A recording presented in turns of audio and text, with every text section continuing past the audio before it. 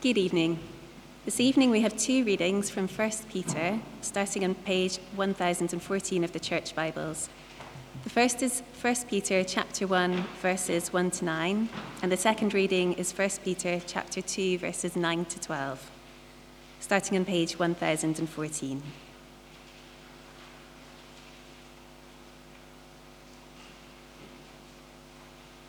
First Peter chapter 1, verses 1 to 9. Peter, an apostle of Jesus Christ, to those who are elect exiles of the dispersion in Pontus, Galatia, Cappadocia, Asia, and Bithynia, according to the foreknowledge of God the Father, in the sanctification of the Spirit, for obedience to Jesus Christ, and for sprinkling with his blood. May grace and peace be multiplied to you. Blessed be the God and Father of our Lord Jesus Christ.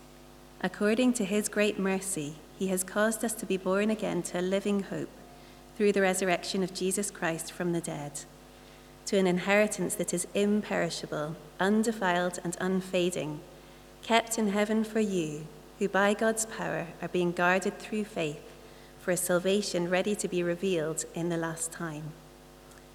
In this you rejoice, though now for a little while, if necessary, you have been grieved by various trials, so that the tested genuineness of your faith, more precious than gold that perishes, though it is tested by fire, may be found to result in praise and glory and honor at the revelation of Jesus Christ.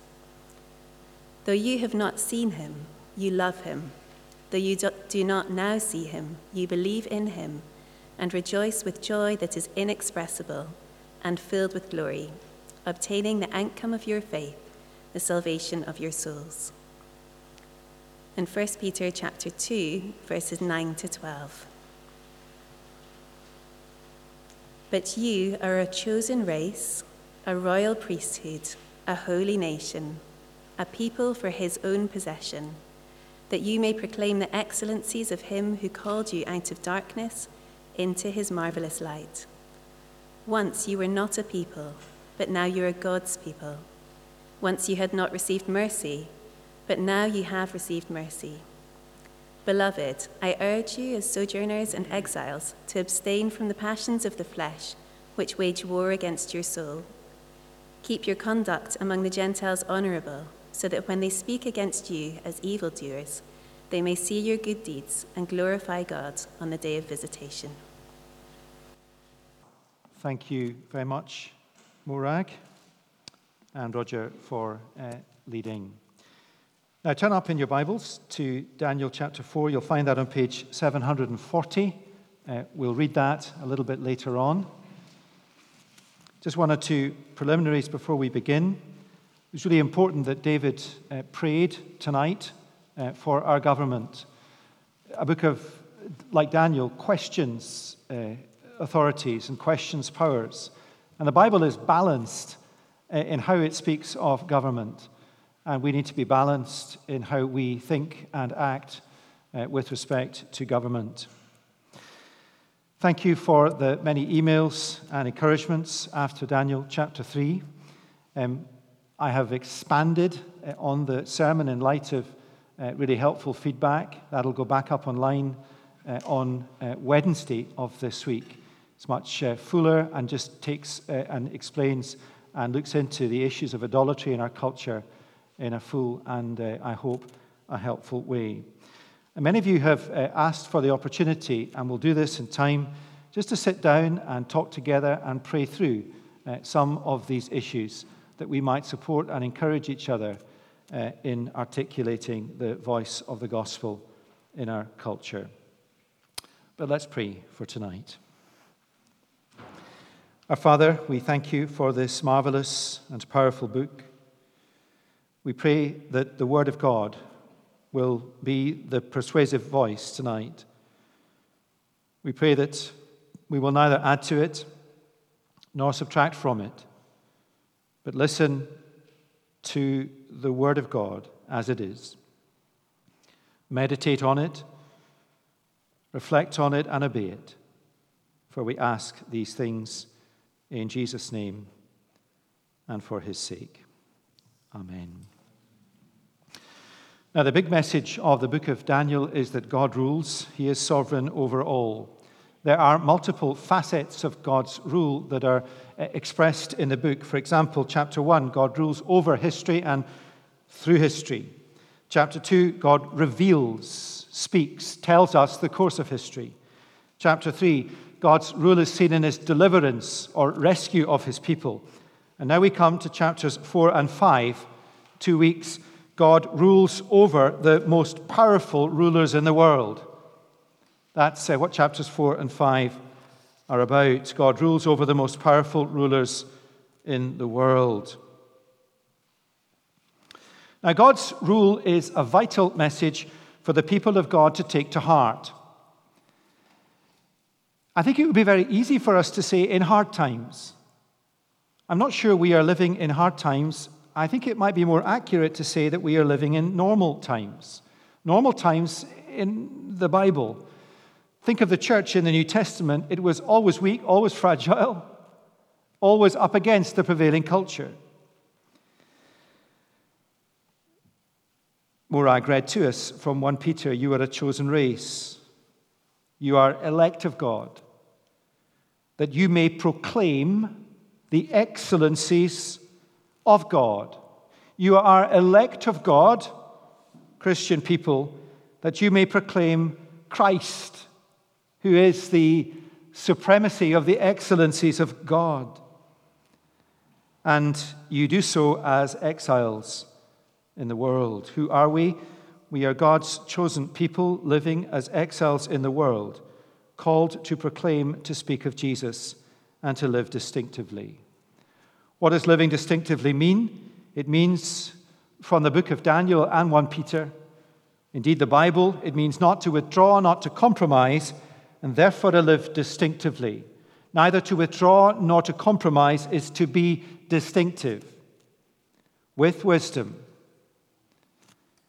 and grace and courage and winsomeness and discernment, sometimes quietly, sometimes courageously. Our trust to live distinctively is in God, who is our judge. Daniel, God is my judge. Now, the big point, as I said, of chapters 4 and 5, God rules over the most powerful rulers in the world. Chapter 4 is about Nebuchadnezzar. Chapter 5 is about Belteshazzar, the last ruler of Babylon. Now, you may have noticed, as we have read through the book of Daniel, that the events described are precisely dated. Many of them precisely dated. Why? So that we know it is an historical record. Second, because it's important that we see these big events, like chapter 3 last week, the whole issue of the statue and the furnace. What we're going to look at tonight, Nebuchadnezzar's conversion. Or Daniel told he cannot pray to his God in chapter 6 in the lion's den. These events take place over 70 years. And the point of that is that the book of Daniel challenges us to be prepared, to be willing to stand up for God. There's a chorus that I certainly remember as a child singing about the book of Daniel, Dare to be a Daniel. But this is not a book, and the Bible is not a book that stirs us up into some kind of emotional frenzy to take on the culture and the world. It commends steady, faithful, consistent witness over a long period of time, living distinctively, quietly, graciously, at school, at university, at work, in retirement, in our lives. Let me practically put it in a different way. It means coming to church. It means coming to a small group. It means reading our Bibles. It means quietly sitting at the feet of Jesus week after week, month after month, year after year, so that when the big events come, even if it is one in our lifetime or one every 20 years, as a church, as individuals, when God calls us to be courageous, We will not bow down. We will not bow down, not because we are stirred up. We will not bow down because we will find ourselves doing what we have done for years and years and years. Faithfulness to God. Now, the third reason that chapters are precisely dated is that the writer of the book wants us to see certain chapters together. So chapter 3 and chapter 4, the events described in chapter 3, the statue that people are told to bow down to, and Hananiah, Mishael, and Azariah don't, and they are thrown into the furnace, and God rescues them. The date of that event, and it would have happened just over, I guess, a day, 580 BC. Now, the events in chapter 4, probably immediately after that, over a few years, maybe 580 to 570 BC. So following on from chapter 3. So chapter 4 follows on from chapter 3 in our Bibles, and chapter 4 describes events that follow on from chapter's 3 events in history. Chapter 3 is a frightening chapter. Flagrant idolatry, that golden image set up. Idolatry with power. Nebuchadnezzar commands all peoples, nations, and languages to bow down. And tyranny, bow down or die. It is frightening. It is totalitarianism shorn of any tolerance. And God's people are targeted because they will not bow down and worship. Hananiah, Mishael, and Azariah are maliciously accused. King Nebuchadnezzar is incandescent in his anger. Now, please don't have in your minds yet Nebuchadnezzar as anything other than someone who was one of the most ruthless leaders opposed to God's people in history. He is incandescent with anger at Hananiah, Mishael, and Azariah, such that he ordered the furnace heated 7 times more than it was usually heated.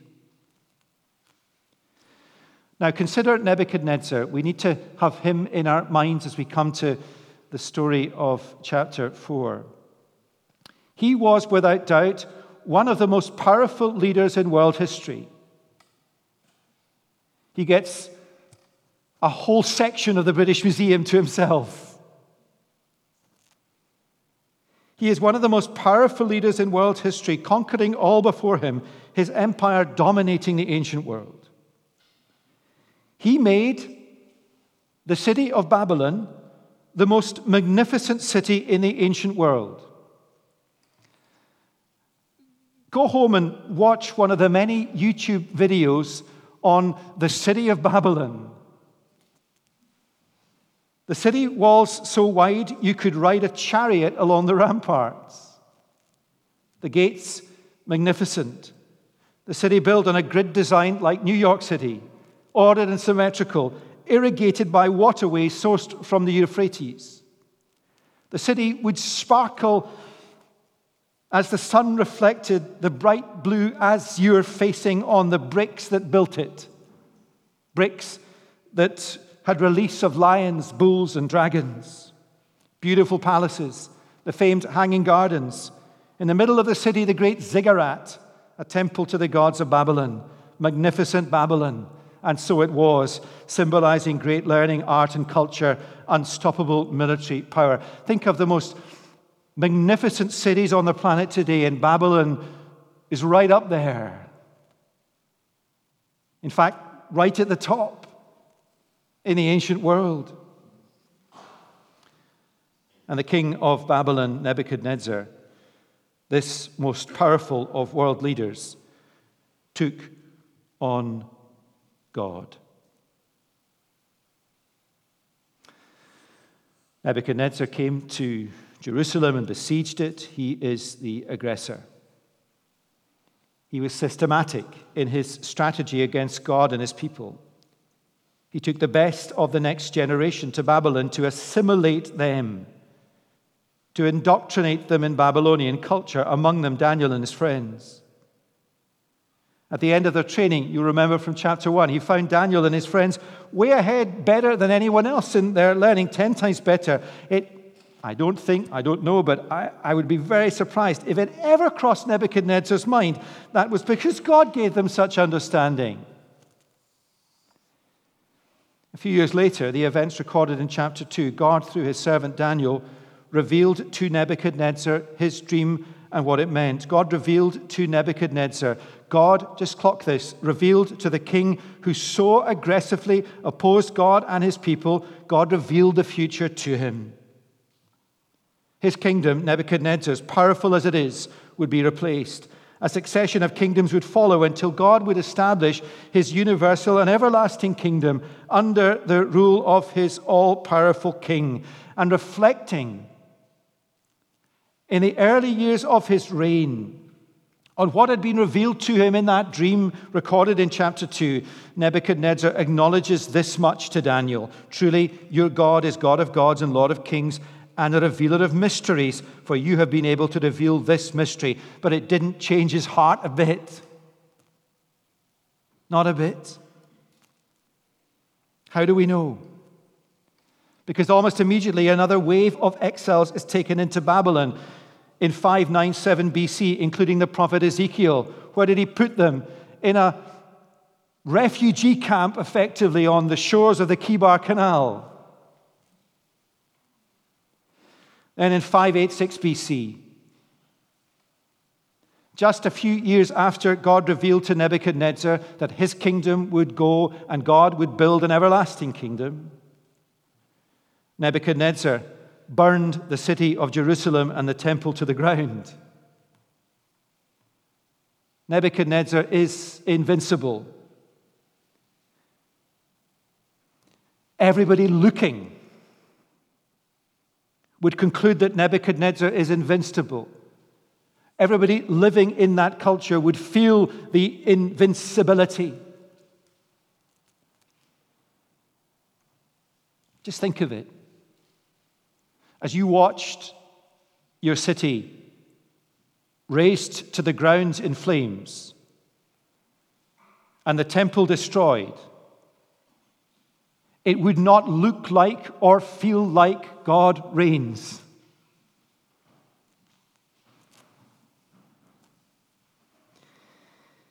Such is his arrogance and defiance. Such is his arrogance and defiance that he sets up events recorded in chapter 3.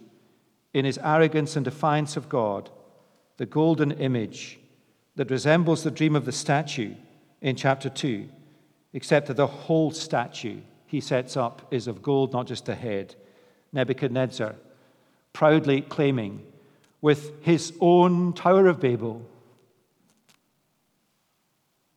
erected that all peoples, nations of every language will bow down.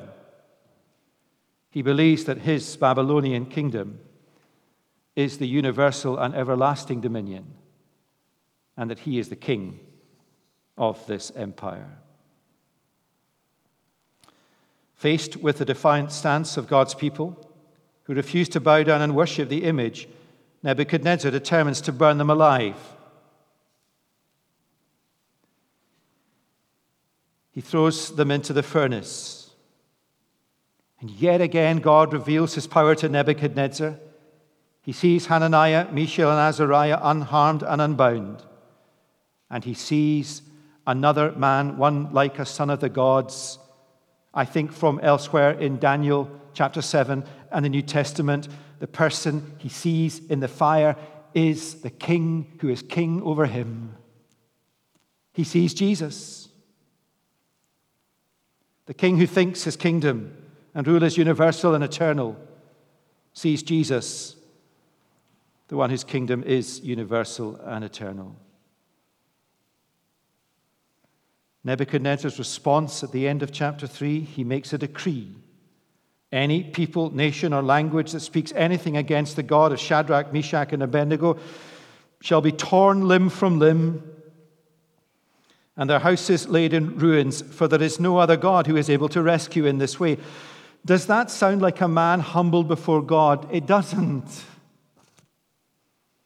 It sounds like a king who pays lip service to the sovereignty of God other than over himself and his kingdom. Nebuchadnezzar is a bad, an evil, and a wicked man. Is that unfair? Well, we come to chapter 4. The events described in chapter 4 follow on from chapter 3, perhaps a few years later. The point, the events of chapter 3 and all that came before it are still fresh in Nebuchadnezzar's mind, still fresh in our minds.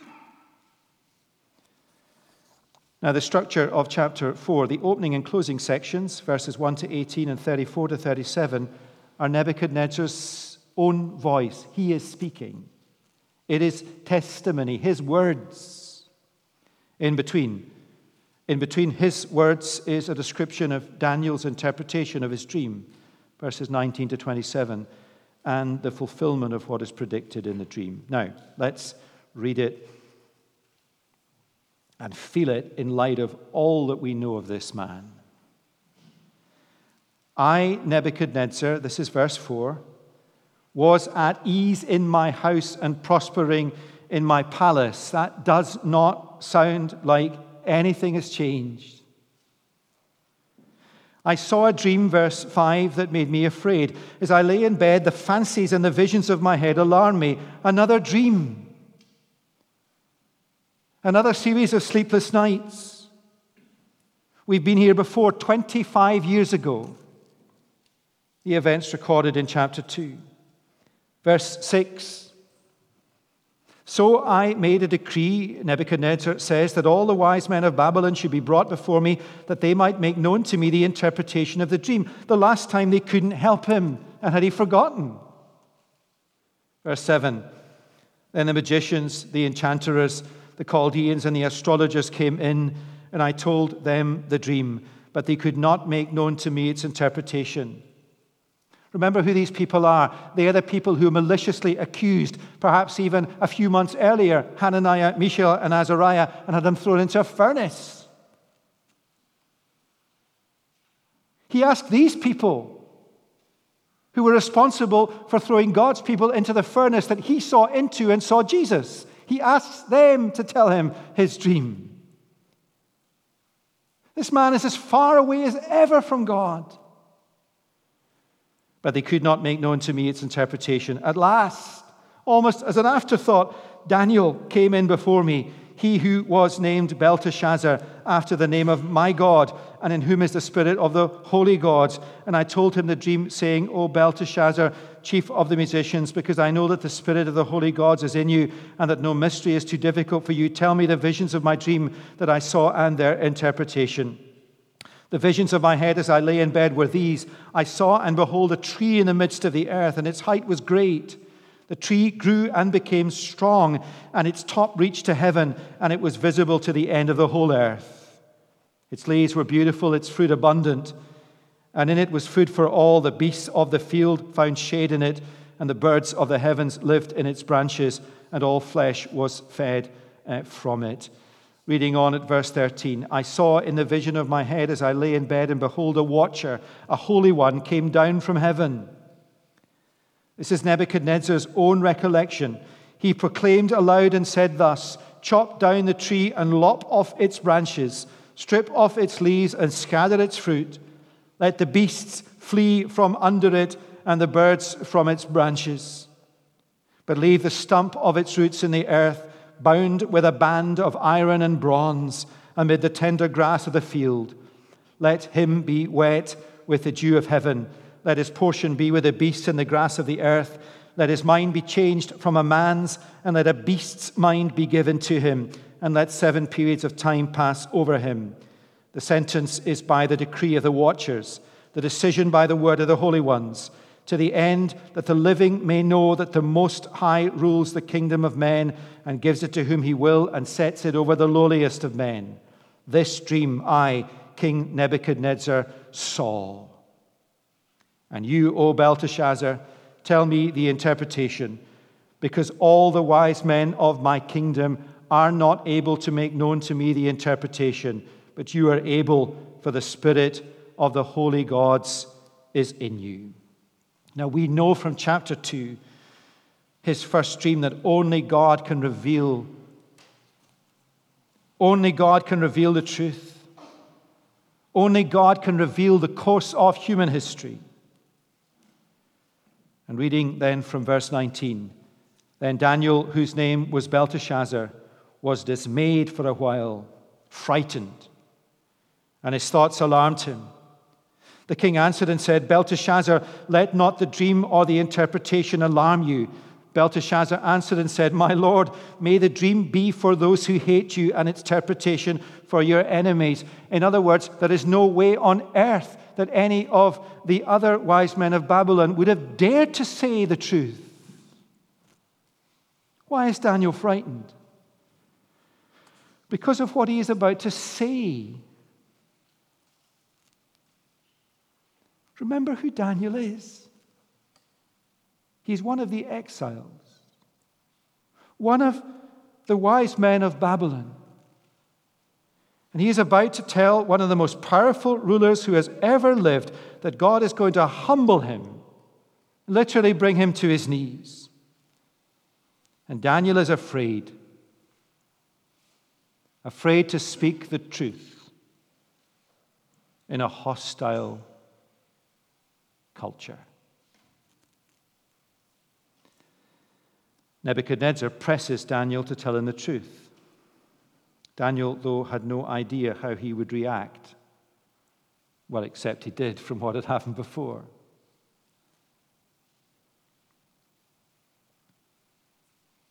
Wonder if the furnace flashed across Daniel's mind. The tree you saw, verse 20, which grew and became strong. It's striking in these chapters, we don't get to the interpretations of anything till near the end. The chapters set it up for us. The tree which grew and became strong, so that its top reached to heaven and was visible to the end of the whole earth, whose leaves were beautiful and its fruit abundant, and in which was food for all, under which beasts of the field found shade, and you're desperate to know who it is you, O King, who have grown and become strong. Your greatness has grown and reached to heaven, and your dominion to the ends of the earth. And because the king saw a watcher, a holy one, coming down from heaven and saying, chop down the tree and destroy it, but leave the stump of its roots in the earth, bound with a band of iron and bronze in the tender grass of the field, and let him be wet with the dew of heaven, and let his portion be with the beasts of the field till 7 periods of time pass over him. This is the interpretation, O King. It is a decree of the Most High, which has come upon my lord the king, that you shall be driven from among men, and your dwelling shall be with the beasts of the field. You shall be made to eat grass like an ox, and you shall be wet with the dew of heaven. And I bet when he was saying this to this mighty king, the furnace, the fire, the threats would flash over his mind. You shall be made the mightiest king on earth, to eat grass like an ox, and you shall be wet with the dew of heaven, and 7 periods of time shall pass over you, till you know that the Most High rules the kingdom of men and gives it to whom he will. And as it was commanded to leave the stump of the root of the tree, your kingdom shall be confirmed for you from the time that you shall know heaven rules. Gosh, imagine having to say that.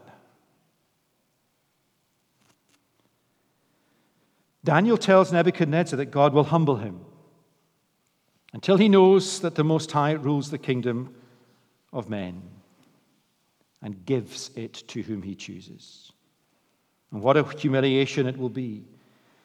This mighty ruler will become like an animal until he comes to terms with the fact that the God of heaven rules the kingdoms of this world.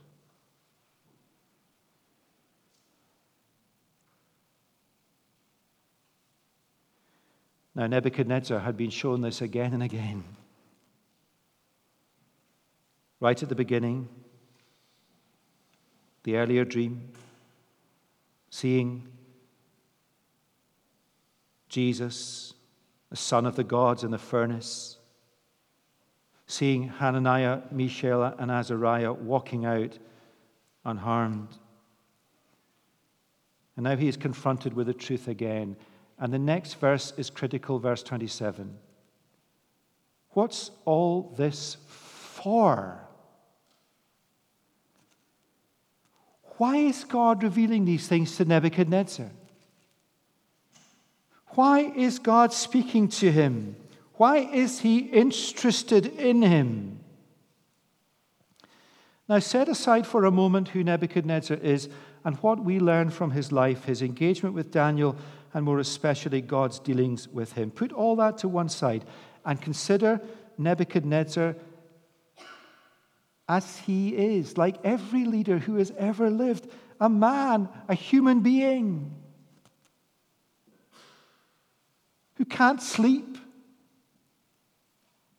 who's disturbed in his mind, mortal, flesh and blood. Why is God doing all this? God's purpose in it all is to bring this man to saving faith.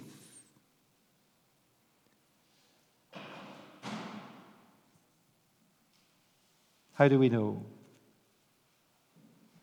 Well, we know because confronted with the truth about himself and about God, Daniel, God's messenger, calls Nebuchadnezzar to repent. What did Jesus say when he began his public ministry? The kingdom of God is at hand. Repent and believe. What does Daniel say to Nebuchadnezzar? You, O king, are subject to the eternal kingdom of God. Repent and believe. Therefore, O king, let my counsel, verse 27, be acceptable to you. Break off your sins by practicing righteousness. Break off your sins by practicing righteousness.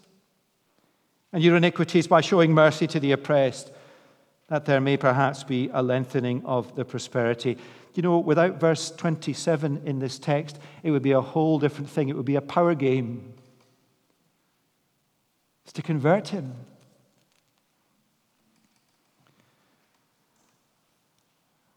And Daniel says that you might also show mercy.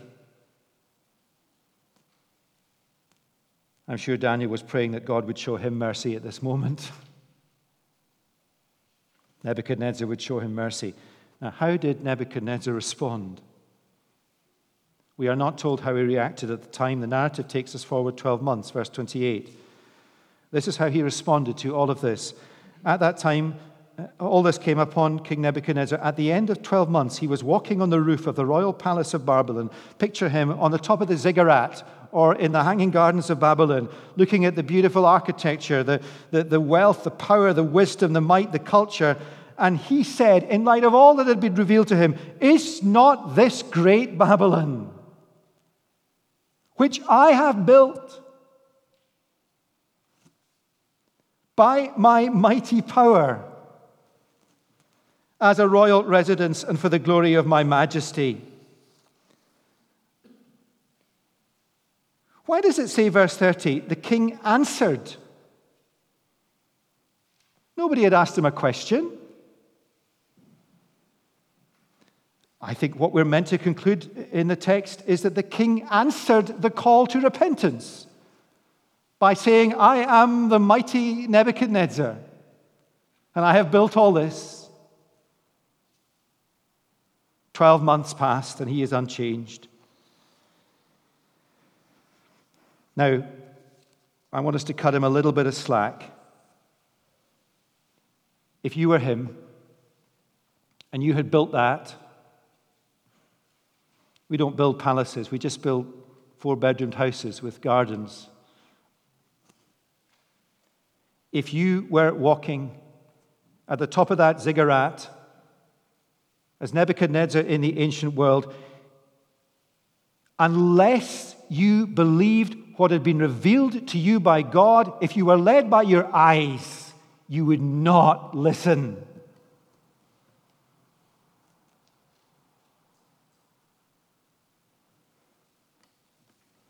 It looks like and feels like he is the King of Kings.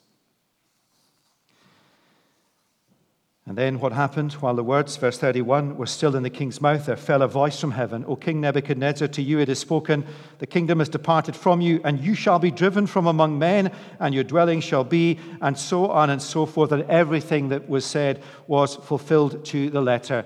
And you can go to the British Museum, and you can read tablets or cylinders, as they were then, that describe this period in Nebuchadnezzar's life when he lost his mind and was like an animal. And what happened? Verse 34, at the end of the days, I, Nebuchadnezzar, lifted my eyes to heaven, and my reason returned to me, and I blessed the Most High and praised and honored him who lives forever, for his dominion is an everlasting dominion. In Nebuchadnezzar, think of what he did, burning Christians, burning believers alive. He's now singing a psalm. His dominion is an everlasting dominion. At the same time, as he sings praise to the God of heaven, my reason returned to me. And for the glory of my kingdom, my majesty and splendor returned to me. My counselors and my Lord sought me, and I was established in my kingdom, and still more greatness was added to me. Now I, Nebuchadnezzar, praise and extol and honor the King of heaven, for all his works are right and his ways are just, and those who walk in pride he is able to humble. This great King Nebuchadnezzar, one of the most powerful kings who has ever lived, came to understand that the Most High rules the kingdom of men and gives it to whom he will. Next time you're in London, go to the British Museum with your Bible and walk round the floor given over to Nebuchadnezzar. Go to Berlin and see the Ishtar Gate reconstructed. Go to Iraq. Maybe not. And see the city, the archaeology. And remember that that great king came to praise the God of heaven. He became a believer. That's clear, I think. He lifted his eyes to heaven. He praised and extolled the King of heaven. That is believing, saving faith, and his kingdom was restored to him. That is Nebuchadnezzar's testimony. He has come to understand and believe that the Most High rules the kingdom of men and gives it to whom he will and sets it over the lowliest of men. Out of the mouth of this king, who had given so much of his life to destroying God and God's people, there are psalms of praise. Now, what a testimony to God's power. God rules in Babylon, God rules in the world, God rules over the most powerful leaders and rulers, nations and kingdoms. God saves Nebuchadnezzar. What a powerful illustration that is of grace, undeserved mercy. But next time, chapter 5, he takes Belshazzar's life and his kingdom in one night, in judgment. Sometimes God intervenes in world history to save, to judge. Oftentimes he lets dictators rule, but every single dictator that has walked on the earth has died. And their kingdoms have died.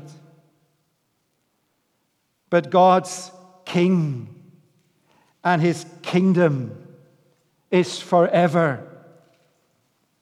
And his people will live in God's eternal kingdom. Now, let me conclude and try to apply this in as simple a way as I can.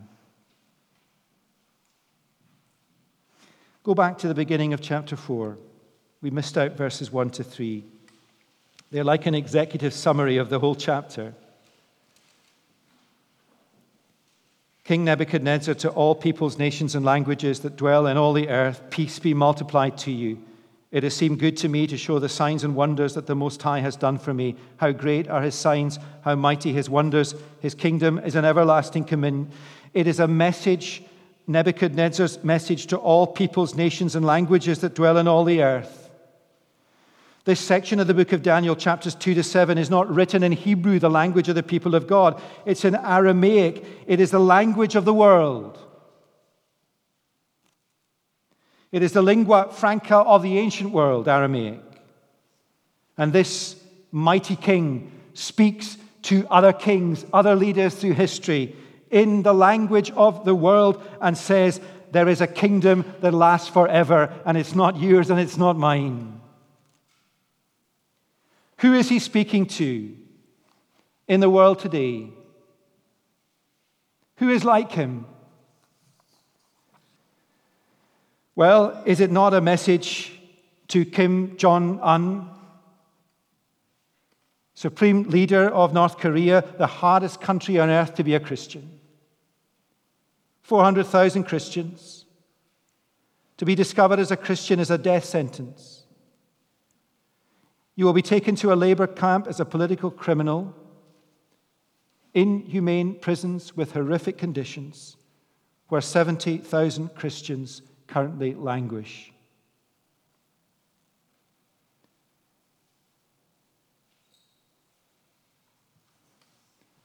Nebuchadnezzar's message is a message to him. It is a message to Nigeria's president, Muhammadu Buhari, at a critical juncture in that country, not to force Islamization on the country.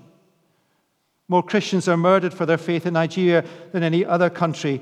Across many parts of the Islamic world, Nebuchadnezzar's message is to Boko Haram and its leaders and groups affiliated to Islamic State. That's exactly who it's to. It is a message to the President of India, the Hindu nationalist Ram Nath Kovind, to intervene at this critical moment in India's history to stop the widespread persecution of Christians in the country. India is likely to become a massive player on the world stage because it sits between the US, the West, and China.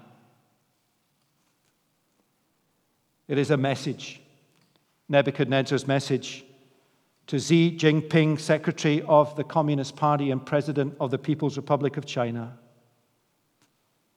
The church in China continues to see extraordinary growth.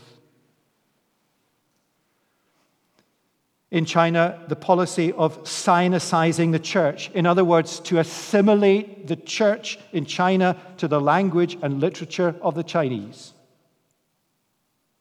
Exactly like Babylon. Nebuchadnezzar's message to these great leaders on our planet today: do not take on God. Will they heed the message? Will they listen? Nobody would have ever thought Nebuchadnezzar would listen. But he did. Many won't, like Belteshazzar, whose life and death we'll look at next week. He knew Nebuchadnezzar's testimony, but he ignored it. God took his life and took his kingdom. The Most High rules the kingdom of men and gives it to whom he will. This is a message to all leaders in the world, and that includes leaders in the increasingly secular West.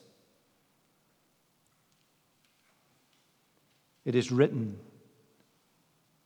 by an extraordinary, powerful leader in his language to the leaders of nations of the earth. But the book of Daniel is also a message to the people of God, and primarily so. It is primarily a message to Christians in North Korea,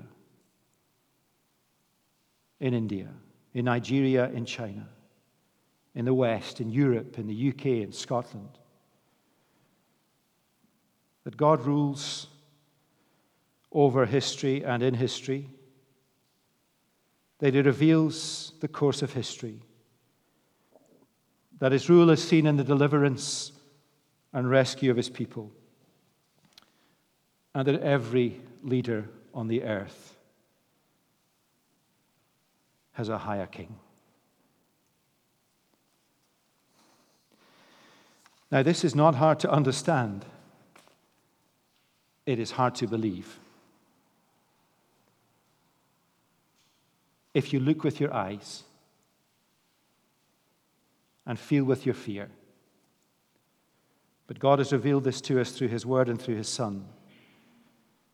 And that word applied by the Spirit of Jesus works in our minds and hearts over years and years and years to convince us so that when a day like this comes,